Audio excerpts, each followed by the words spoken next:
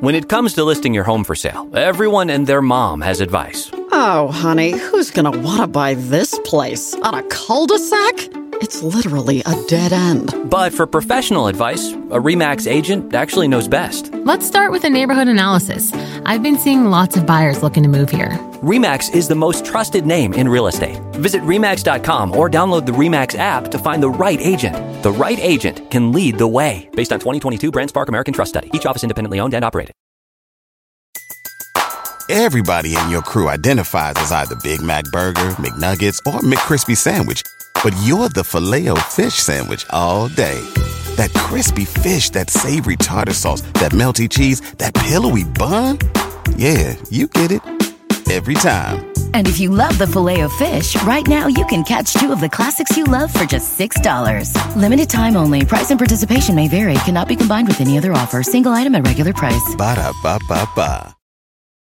This episode of the Art of Manliness podcast is brought to you by the Art of Manliness store. At store.artofmanliness.com, you can find all sorts of Art of Manliness swag, or merch, as they're calling it these days. We've got t-shirts. We've got posters with Rudyard Kipling's poem If on it, Theodore Roosevelt's Man in the Arena speech. We got our one-of-a-kind Ben Franklin Virtues Journal there. So head over there, check it out, store.artofmanliness.com. Use code AOM podcast at checkout to get 10% off your first purchase. And all your purchases at the AOM store help support the Art of Manliness podcast, as well as the content we produce on artofmanliness.com. This episode of the Art of Manliness podcast is brought to you by Slow Mag. 7 out of 10 Americans don't get enough magnesium from their diet alone. Thankfully, there's Slow Mag, a daily magnesium supplement with magnesium chloride plus calcium, proper muscle function. It's one of the best ways to get the magnesium your muscles need, especially as you get older and your muscles stop functioning the way they used to. I've been using it. Take it before bed, helps me relax, doesn't get me upset stomach, like a lot of other magnesium supplements I've tried. If you want to find out more information, go to slowmag.com/manliness. Again, slowmag.com/manliness. Legal disclosure, these statements have not been evaluated by the FDA. It's the Food and Drug Administration. This product is not intended to diagnose, treat, cure, or prevent any disease.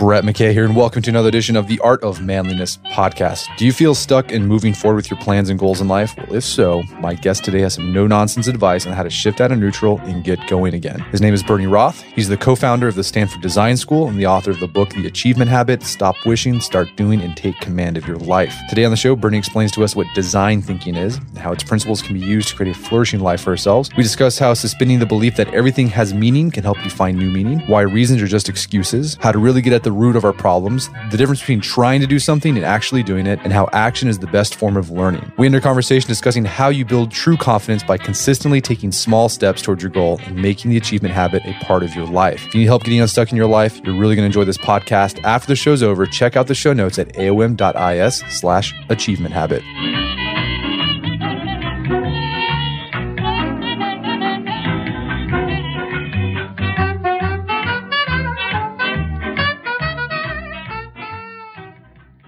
Bernie Roth, welcome to the show.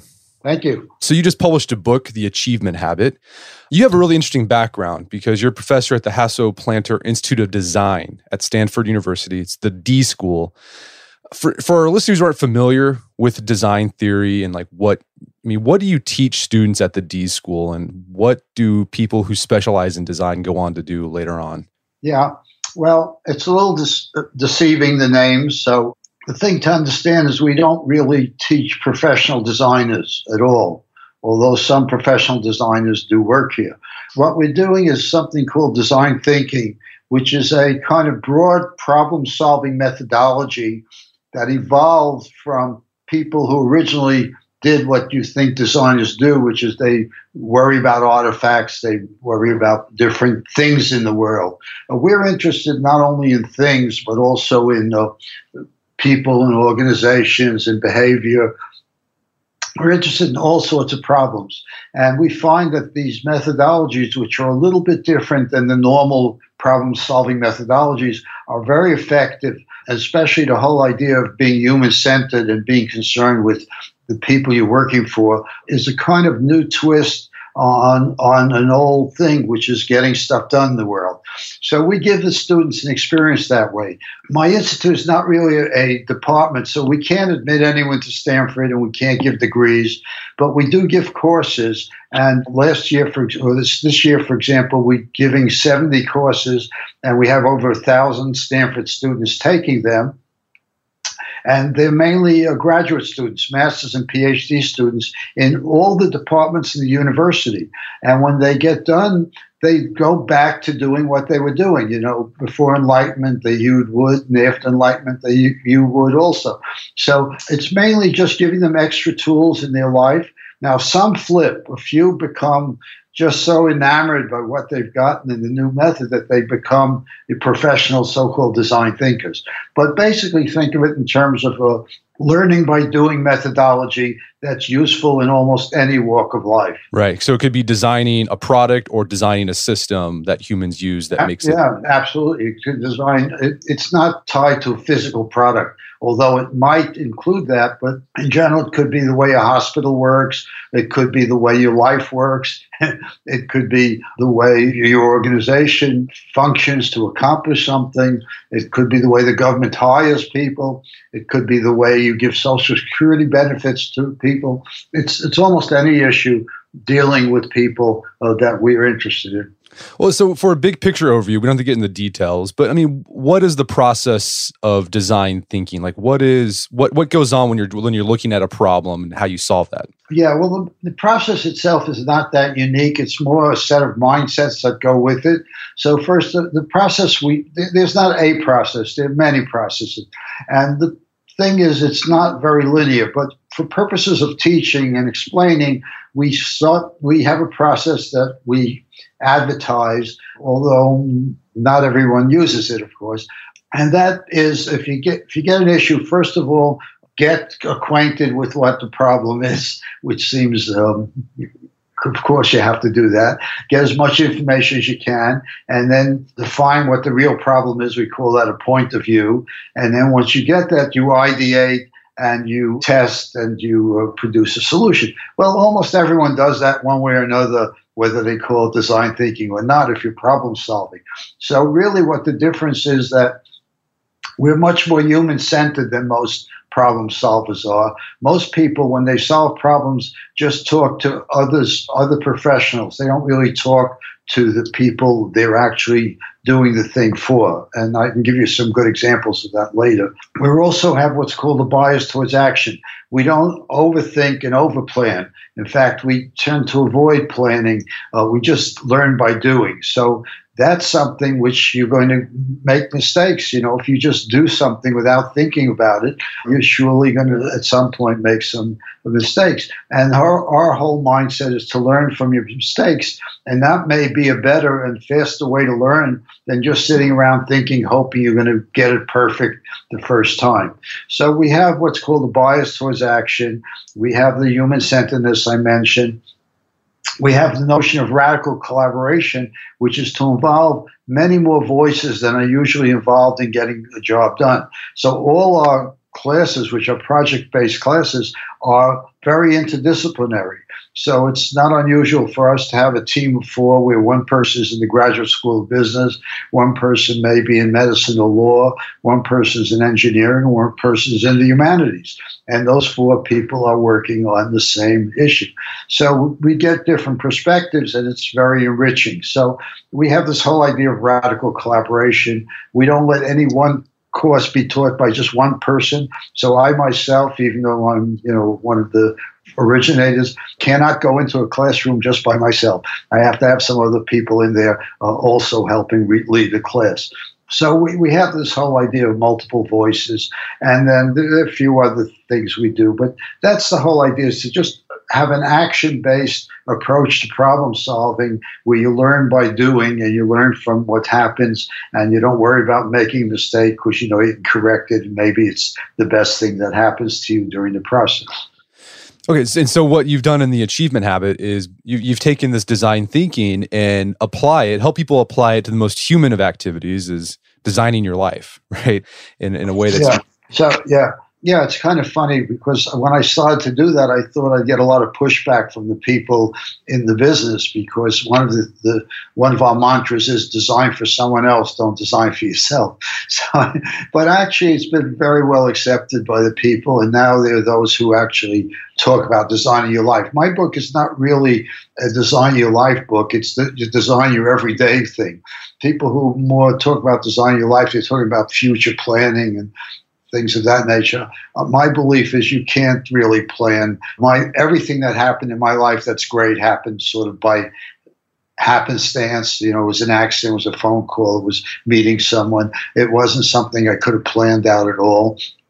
So I'm a firm believer in sort of getting your act together day to day and having a decent life as you go along, and the long run will take care of itself if the short term is moving correctly. I was going to say, so the book's called Achievement Habit. So with that, with what you just said, what is it that you mean by achievement? Well, I do not mean being queen or king of the universe. and I actually have a friend said to me, Bernie, I would never buy a book with achievement in the title. But really, what I mean about it is to have a good life. And I say, you have the ultimate achievement is when you die and your friends eulogize you, they don't have to lie. And if they can tell the truth about you and be proud of it, that's a good measure of it. But it's really the whole idea of being a decent human being and feeling comfortable about your life, feeling comfortable about it being in your skin, and having the people around you feel good about you and being part of a functioning society. So I think that's what achievement is. That's achieving a good life to me. So as I was, reading about what design thinkers do, in a lot of ways, you guys are meaning makers. You're trying to create a system or a product that when a human interacts with it, it makes sense to them, right? They intuitively know how to use it. It provides some structure. But what's interesting, you talk about one of the things that design thinkers do is they suspend all sense of meaning to create more meaning, right? So what's going on there? Why is it important for designers to suspend all sense of meaning so they can create more effective systems? Well, I would say it a little bit differently. I think the first thing is to realize you give everything in your life its meaning. Basically, nothing has an intrinsic meaning that you haven't given it. And because of that, you're sort of a powerful person. You're sort of godlike, if I might say, because you're giving everything in your life its meaning. So that's both wonderful and it's a little dangerous because you might give it a meaning which is sort of destructive in terms of getting the problem solved or getting what you want to do handled. So at that point, you can reframe it and give it a slightly different meaning. So the whole idea is to be flexible and to realize that not everything means exactly what you think it means in your life. And you can use it in different ways and you can do different things and you can see the same situation from many different viewpoints. And that's a very powerful thing because it gets you unstuck if you're just if you're stuck in this pigeonhole. It can get you into trouble. But I think in general, I find that's a very powerful notion for me. People think if everything doesn't have a set meaning, that's terrible, it's nihilistic. I actually see it as very powerful. I see it empowers me because I can choose the meaning of all the stuff that happens in my life. So, this interview, I can make it the best thing in my life that ever happened or the worst thing in my life that ever happened. And we might both come up with different meanings for it. I don't know. But, you get to play these things all out. And it's so interesting, So if you, as an example, if you make a mistake, if something terrible happens, you can become suicidal about it. Or you can say, wow, I really learned. I'm never going to do that again. That was really exciting. That's such a valuable experience I got out of it. So, as I say, it's I don't want to be extreme about it, but it's really important to realize that. And in fact, people who do great inventions and things, there's almost nothing new in the world. So people who make great inventions, they just combine things in different ways. So in a way, they're just seeing it they're seeing the same thing in a different way that others haven't seen it. And that leads to the magic of great accomplishments and in getting things done that you feel proud of. So that's what I mean by giving things its meaning. And I find it a very positive aspect of life.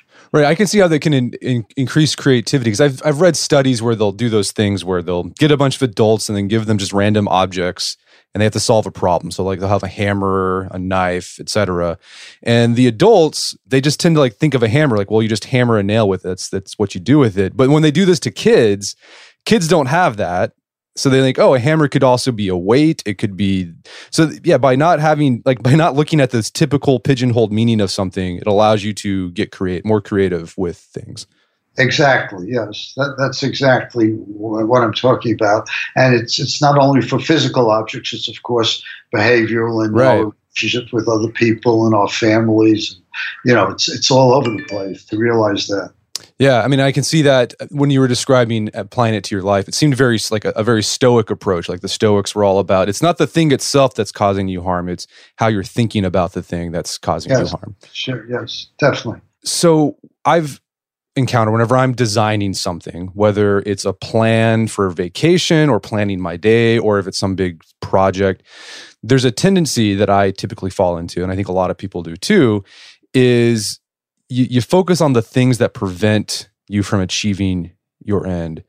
I'm curious, with your experience, why do you think it's our default that humans go to?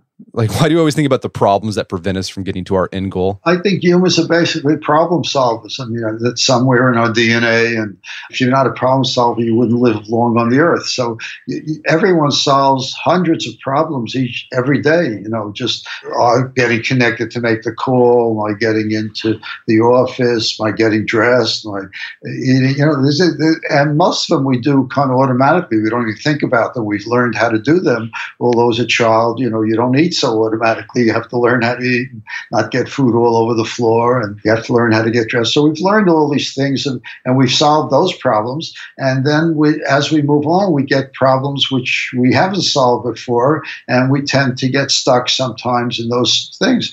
And those are the things that sort of occupy us. It's sort of what you don't have is always more important than what you have. So people tend to look at the things that aren't working rather than things that are working. So I think that's part of the human condition, and I think it's not a bad one. It's just a matter of how you approach it and what you do with the frustration of being thwarted for a moment. And, that's the opportunity usually. I have a friend who, he's an Olympic medal winner. He's done a lot of things, and he's started many companies. And he says to me all the time, every time I've started a company in general, I've had some big obstacle. And in getting around that obstacle, that was the magic.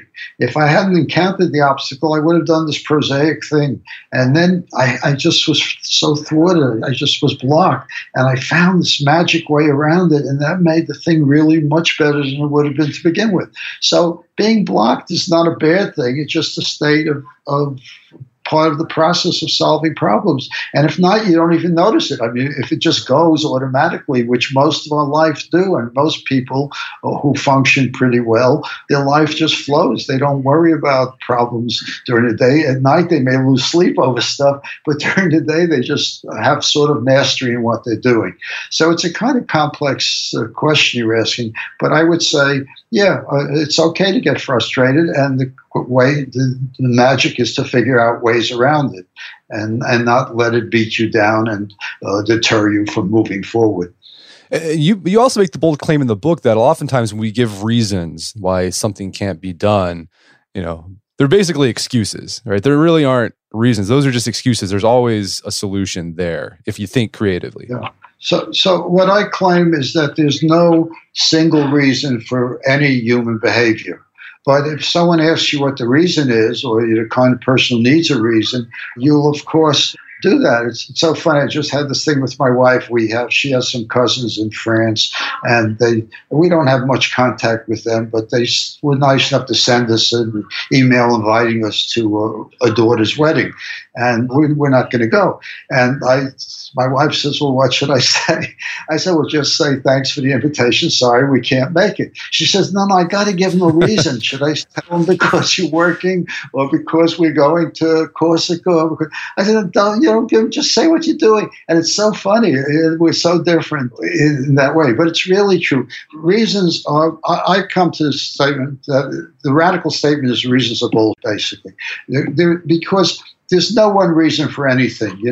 You asked me to be on this podcast. If you said to me, why did you say yes? I said, because why are you on the podcast? I said, because you invited me.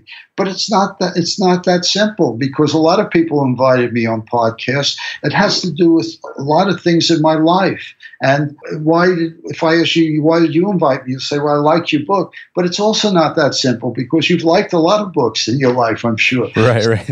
We're very complicated people, and a lot of stuff goes on that makes us do the behavior we do. Most of the time, we just act automatically. There have been tests, they put people in MRI machines, have them do a task, and ask them why they've done the task. And what happens is the part of the brain that deals with the actual physical doing fires long before the part of the brain that deals with the reason. So essentially, we're on automatic. We do stuff, and then we make up reasons for doing it if someone asks us. And that's in order to be a reasonable person. So if you ask me a reason, I don't give you a reason, I'm not a reasonable person. So the only thing that reasons are good for is to seem to be a reasonable person. The bad thing is they're mainly excuses. They're often ways for us to live up to what we want to do. So, I don't care if a reason's a bullshit or not. What I do care about is that it prevents you from doing what you want to do because you're just relying on the reason. In the book, I give this example, which is where I got the epiphany. I was on the board of directors of a company up in Berkeley, which is nominally about an hour away from Stanford. And I was invariably late. Every board of directors meeting, I was late. And I'd come in there and I'd blame the traffic on the highway. And it is true there was traffic on the highway. But in fact, I was being abusive to these people because I was keeping them waiting. And I got this realization that I should either quit the board or give it more valence in my life and get there on time. And what it meant was just leaving more time in the trip. It's as simple as that. But before I did that, I always, I did a few things extra before I left. And I got to my car just in time that if there was no traffic, I would get there. And of course, there was always traffic. So I blamed the traffic. But of course, many different things. And one was how I held that. My membership, my sense of belonging, my sense of obligation. And it totally changed my life to someone who's now totally on time for everything. Because if I make an obligation, I honor it. And it's just a matter of giving it enough priority in your life. So, people who late all the time, it's just they're not giving the thing that they're supposed to be at any priority. It's insulting to the people they're going to. So it's that kind of a thing. If you realize that the reasons are not helpful at all, and they're often destructive. Another example I love is I get requests from around the world to come to Stanford to do a PhD from China, Pakistan, Iran, and so. And some of these requests are quite lengthy, and they've researched me and all that. And I feel bad not answering. So I would give them excuses. I'm sorry I can't take you because I don't have any money. I'm sorry I can't take you because I'm going on sabbatical. And whenever I gave them a reason, they push back with, well, if you don't have money, I have a rich uncle. If you're going on sabbatical, I can wait a year. And the conversation would go back and forth until I just truncated because of frustration. Nowadays that I have this enlightenment, I just say, sorry, I can't help you. Good luck. And what happens is about 90% of the time I get back an email, thank you, Professor, for answering my email. That's the end of the story. If I don't give them a reason, they have nothing to push back against. It's as simple as that. Just say what you do, say what you don't do. Don't worry about the reasons. No one needs the reasons, and they're very destructive to you. We're going to take a quick break for a word from our sponsors. All right, buying a dress shirt, huge pain in the butt. Got to go to the department store, measure your neck. If you get your neck. You got to sort through all the shirts to find the proper neck size.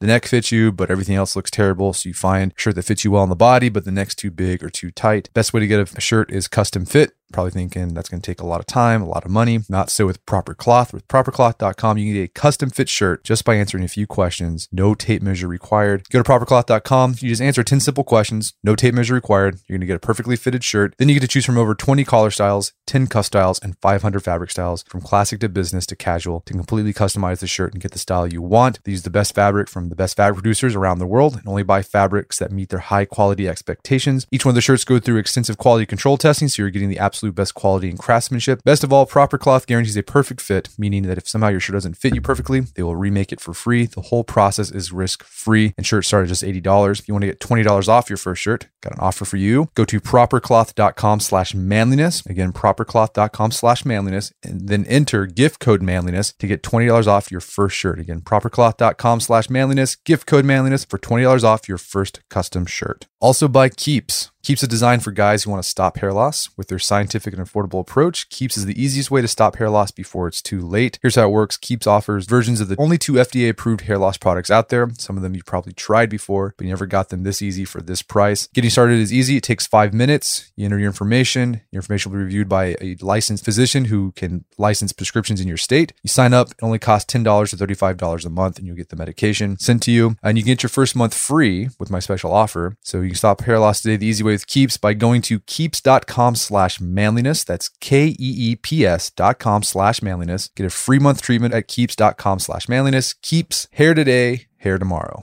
And now back to the show. So one of the things you talk about, we were talking about getting stuck in a problem.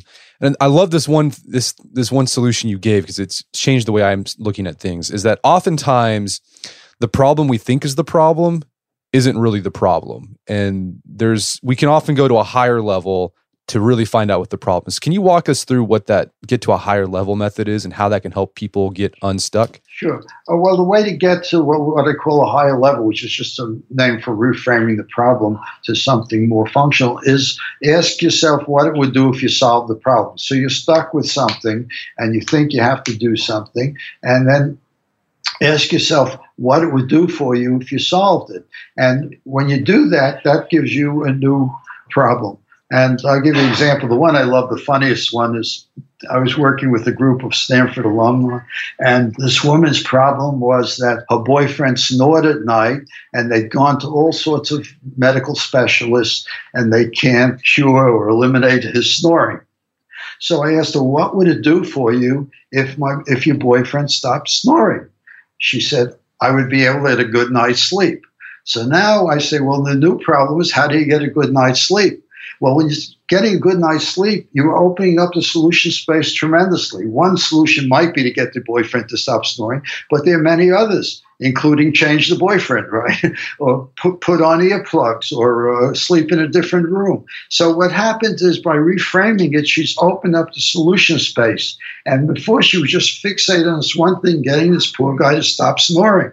And it's a really interesting example of the kind of thing we do all the time. We so fixate on what we think the right answer is, we don't see the big picture as to what it is we want to really accomplish. And even if he stopped snoring, maybe she wouldn't get as much sleep as she thought. So it's that kind of idea. But that happens in technical problems all the time. It happens in my life many times. It's sort of magic. When you reframe it, you realize, aha, that real problem is not the one I've been working on. No, yeah, it's been super powerful. Whenever I get frustrated or at a sticking point, I ask, what am I trying to solve here? And which, as you said, sometimes the answer is, it means I don't do this thing. I don't need to do this thing because you think you do, but you really don't. And then you delete it or delegate it. And often, even if you solve the wrong problem, it won't help you. One another example, some woman I worked with, she was worried about getting her daughter into a good college. And she was losing sleep over the issue. And the question is, well, what would it do for you if you got your daughter into a good college? Oh, I could stop worrying about her daughter. Well, the whole idea is to stop worrying about it. Because even if the daughter got into a good college, she'd worry about who her daughter's sleeping with or what her daughter's majoring in or what she can do when she graduates. The problem is not the daughter of the good college. The problem is the mother's neuroses and not being able to handle uncertainty in life and things like that. So even if you solve the thing, if it's not the right thing, it doesn't help you at all. It doesn't handle it. I call it, if you solve the right thing, it basically disappears the problem. And that's a much higher state to be in than the one that is just solving it because it can come back and get you, especially if it's the wrong problem, it'll still be in your life. So you want to do something which just makes it no longer an issue in your life because you've handled it so well that it's kind of disappears. So as you said earlier, with design thinking, there's a bias towards action. Like I think most people, when they think design, they think some guy, over some blueprints drawing something out, but you guys are learning by doing. But you make the point that oftentimes people, when they think they're doing and taking action, they really aren't. They're just merely trying. How do you differentiate between trying and doing? Yeah. Well, first of all, whenever I get to this, I get nervous that Yoda is going to strike me dead. But, because of that famous line in Star Wars, there is no try, just do. But basically, there is a try. In real life, try is fine. And I think trying is just as good as doing. I think the problem is that people conflate the two. They think they're the same thing, and they're not. And they're just two different states. So if you're trying to do something, it might or might not happen. And if you get an obstacle in the way, it will probably stop you, and you won't get it to happen. If you're doing something, nothing is going to stop you. The obstacle, if you get it, you're going to figure out a way around it, and you're going to actually handle it. And that's the difference. And it's okay to try. It could be a lot of fun to try, but it's totally different if you do. I have an incident in my book which is kind of says it all. My wife and I were driving home from San Francisco. I noticed a movie theater that sort of plays very special movies, and it had a huge line around it. And I passed it many times. I never saw a line that large around it. And it turns out the movie was about a music group, and the group was going to be there. And it was obviously very popular because of this big line. So I said to my wife, let's go see the movie. And she said, no, I'm tired. I want to go home. Let's go home. We talked back and forth. Eventually, she relented. And I said, okay, jump out in front of the theater. You buy the tickets. I'll go find a parking place. I came back 10 minutes later. She's not online. She's just standing in front of the ticket booth. And I said, what happened? She said, they were sold out. I said, well, why aren't you online? She said, I couldn't get tickets. Did you hear me? They were sold out. And I said, oh, just wait here. And I worked my way down the line. I ended up with 2 tickets, and we went. And it was a great example of several things. One is that my wife is always right because it was a terrible show. But the real thing is she was trying. She was trying to accommodate me. And as soon as she got an obstacle, they were sold out. She was frustrated. That was the end. That she's not doing. I was going to do whatever it took. I was going to get 2 tickets to get us in there. And that's the difference. The fact that they were sold out was irrelevant to me. It in no way slowed me down for a minute. I was going to get these tickets, whatever it took to get them. So it's an example of the difference between trying and doing. Now, it doesn't make my wife wrong, and it doesn't make me right. It just shows the different kind of actions that you have. Another example I had where I was glad to try. I had gotten some money for some research, and part of the obligation was to go to Houston for a meeting, to Dallas for a meeting. And I went to San Francisco Airport reluctantly to take the flight. And when I got there, it was a miracle. There was just a sign up, all Dallas-Fort Worth Airport is closed because of a snowstorm. All flights are canceled. So I called the people up, said, I'm sorry, I can't make it. It's a snowstorm. And they said, it's okay. And I went home very happily. Now, I was trying to get there, and I was glad not to do it. If my life depended on getting to Dallas-Fort Worth, even if the airport was closed with the snowstorm, I would have gotten there. See? And that's the difference between trying and doing. Now, if I have to kill someone to do, I might change. I don't have to be so fixated that no matter what, I'm going to lose my morality or things like that. I can switch from one to the other, but it's important to realize which state you're in and not be frustrated in the trying state and stop doing it. It's as simple as that. There's a funny story. We do a lot of exec ed trainings at the D school, and these three guys from some company took it together. And I have a little exercise where I have the participant try to take something away from me, and then they actually take something away from me. And they went back, they got an idea, and they went to the manager and they said they'd like to do this little project. And he said, I'm sorry, we don't have any room, we don't have any physical room, you guys can't do that. So they huddled and they said, let's take it away from Bernie. And they actually set up a little office in the hallway, and they actually worked the project, and eventually the manager relented and gave them space, and they were very successful in it. But this whole idea, just because the manager said no, they weren't going to stop doing it. It's this whole idea of doing and not using bullshit reasons. Well, the manager said we can't do it, therefore we can't do it. So it all ties in, what reasons and whether you're trying and doing. And they're just good to know that you have control of all that. Yeah. No, yeah. I like, as I was listening to that, it sounds like the trying people have the mindset of they're fixed on like the meaning that's presented to them. Whereas the doers, they don't just see that, they see other options as well. Yeah, they make it if they want to do it as easily as the trying people do, but they're not stopped. They don't have a reason not to do it. The reasons are bullshit. They're going to do it no matter what, and they're going to transcend the obvious things that come in the way of doing it. And it's so magical. It's so empowering if you do it. But as I say, sometimes it's great to try. Sometimes, it's better not to succeed. You might get killed if you succeed. So it's a complicated thing. So I want to do two things. I want to rehabilitate trying. In spite of what Yoda said, trying is okay, but I think it's really important to realize trying is not the same as doing. And you get to choose. And you can switch from one to the other. Just don't kid yourself which state you're in. And you have this great section in the book that I found really beneficial, was this idea of how we talk to ourselves can influence whether we're doers and triers. I mean, how do doers talk to themselves, like that internal monologue we all have going on in our head? Yeah. Well, I think it's a kind of how we call it personal efficacy. This whole idea of having confidence in yourself, and the way you get it is by lots of little successes. The people who want to train people to get rid of phobias, they give you little guided exposures that are safe, and eventually you get to pick up the snake or whatever you're afraid of. But the point simply is, by learning little steps at a time, you build this strength of doing. And that's kind of what the magic of what we do in the D School. People are learning by doing.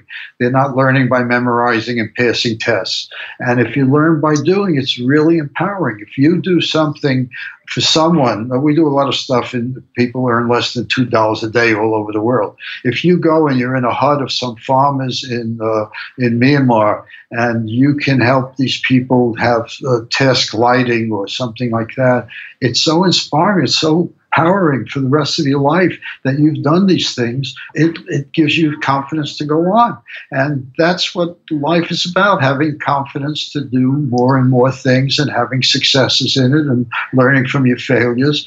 And so it's a kind of doing existence that we have. And, if you just lay in bed all day and you think about your problems, nothing's going to happen. Most of us have 80,000 or 60,000 thoughts a day, and 80% of them are repeated thoughts. If you haven't figured it out by the third day, get out of bed. It's not going to happen. You got to go and do something. So that's really the point of it, is to start to do, and that leads to more doing. And I know in my life, when I was a teenager, I was not capable of doing many things. I lived a kind of not directed life, and as I got more involved and had some successes academically, they built on it, and before I knew it, I was the world's expert in something. But I didn't get there by being born with it. I got there by doing lots of things and putting them all together. So it's really just this learning by doing is a very powerful tool. Right. And that's the achievement habit. Like you do this so often that it becomes just second nature to you. Yeah. It just becomes who you are. You change. Nobody's brain is fixed for life. Your brain is a very malleable thing, and by doing stuff, you make different connections with your synapses and stuff, and you remodel your brain. We've done tests where we put people into little simple kind of creativity problem workshop, just very short for an hour or two. And we do that for a couple of weeks, and we put them in an MRI machine before, we put them in an MRI machine afterward, and we find the part of your brain which does the creativity has changed because of these simple exercises. I mean, it's so hard to imagine, but it is, and it stays for a long time. So anything you do changes who you are. So it's this whole idea of changing in the way you want to go. And you can change in a bit. There's addiction, people that's really hard to get rid of if once your brain is changed that way. But there's other ways you can get addicted to good things also. You don't have to get addicted to bad things, although addiction is not great no matter how you have it. But basically, it's a matter of using the experience. So there are manual things of learning. And, it's even funny if you take people who are the world's greatest musician in something. These people are practicing all the time. Heifetz is practicing. All these people who are world renowned, they're not sitting around dawdling all day long. They're practicing. Athletes the same way. They're practicing. So it's the same thing in anything in life. If you want to have good skills and you want to go on, you have to keep doing it. And as you keep doing it, you reinforce that part of your brain or your musculature that lets you do it. And so you build on your successes. I love it. Well, Bernie, this has been a great conversation. Where can people go to learn more about your work in the book? Well, the book is available all over the place in libraries, and you can buy it if you want to. It's called The Achievement Habit. It's published by HarperCollins. And I have a website, though, where you can see various lectures I've given at different companies. And it's the name of the book, except without the. So it's achievementhabit.com. And you can get more of me than you ever would want there and learn more about the book. Well, Bernie Roth, thank you so much for your time. It's been a pleasure. Thank you. It's been my pleasure, too. My guest today was Bernie Roth. He's the author of the book, The Achievement Habit. It's available on Amazon.com and bookstores everywhere. Also, check out our show notes at aom.is/achievement habit, where you can find links to resources where you can delve deeper into this topic. And if you're looking to develop the achievement habit and get unstuck out of a rut, check out our online platform, The Strenuous Life, at strenuouslife.co. Basically, it's a scouting program for grown men. I know it might sound kind of silly, but it's worked. Over 3,000 guys have signed up, developed new habits in fitness. They're learning new skills. It's really been a kick in the pants for a lot of guys. So for more information, check out strenuouslife.co.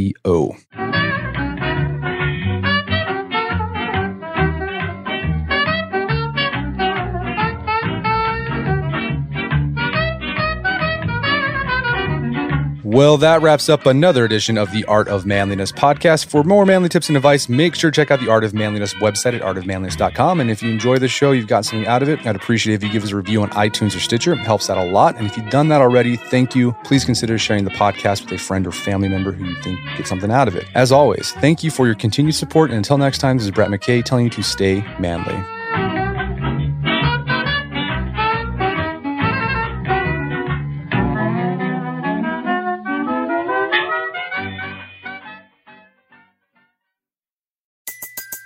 Everybody in your crew identifies as either Big Mac Burger, McNuggets, or McCrispy Sandwich. But you're the Filet-O-Fish Sandwich all day. That crispy fish, that savory tartar sauce, that melty cheese, that pillowy bun. Yeah, you get it. Every time. And if you love the Filet-O-Fish, right now you can catch two of the classics you love for just $6. Limited time only. Price and participation may vary. Cannot be combined with any other offer. Single item at regular price. Ba-da-ba-ba-ba. At Capella University, you'll get support from people who care about your success. From before you enroll to after you graduate, pursue your goals knowing help is available when you need it. Imagine your future differently at capella.edu.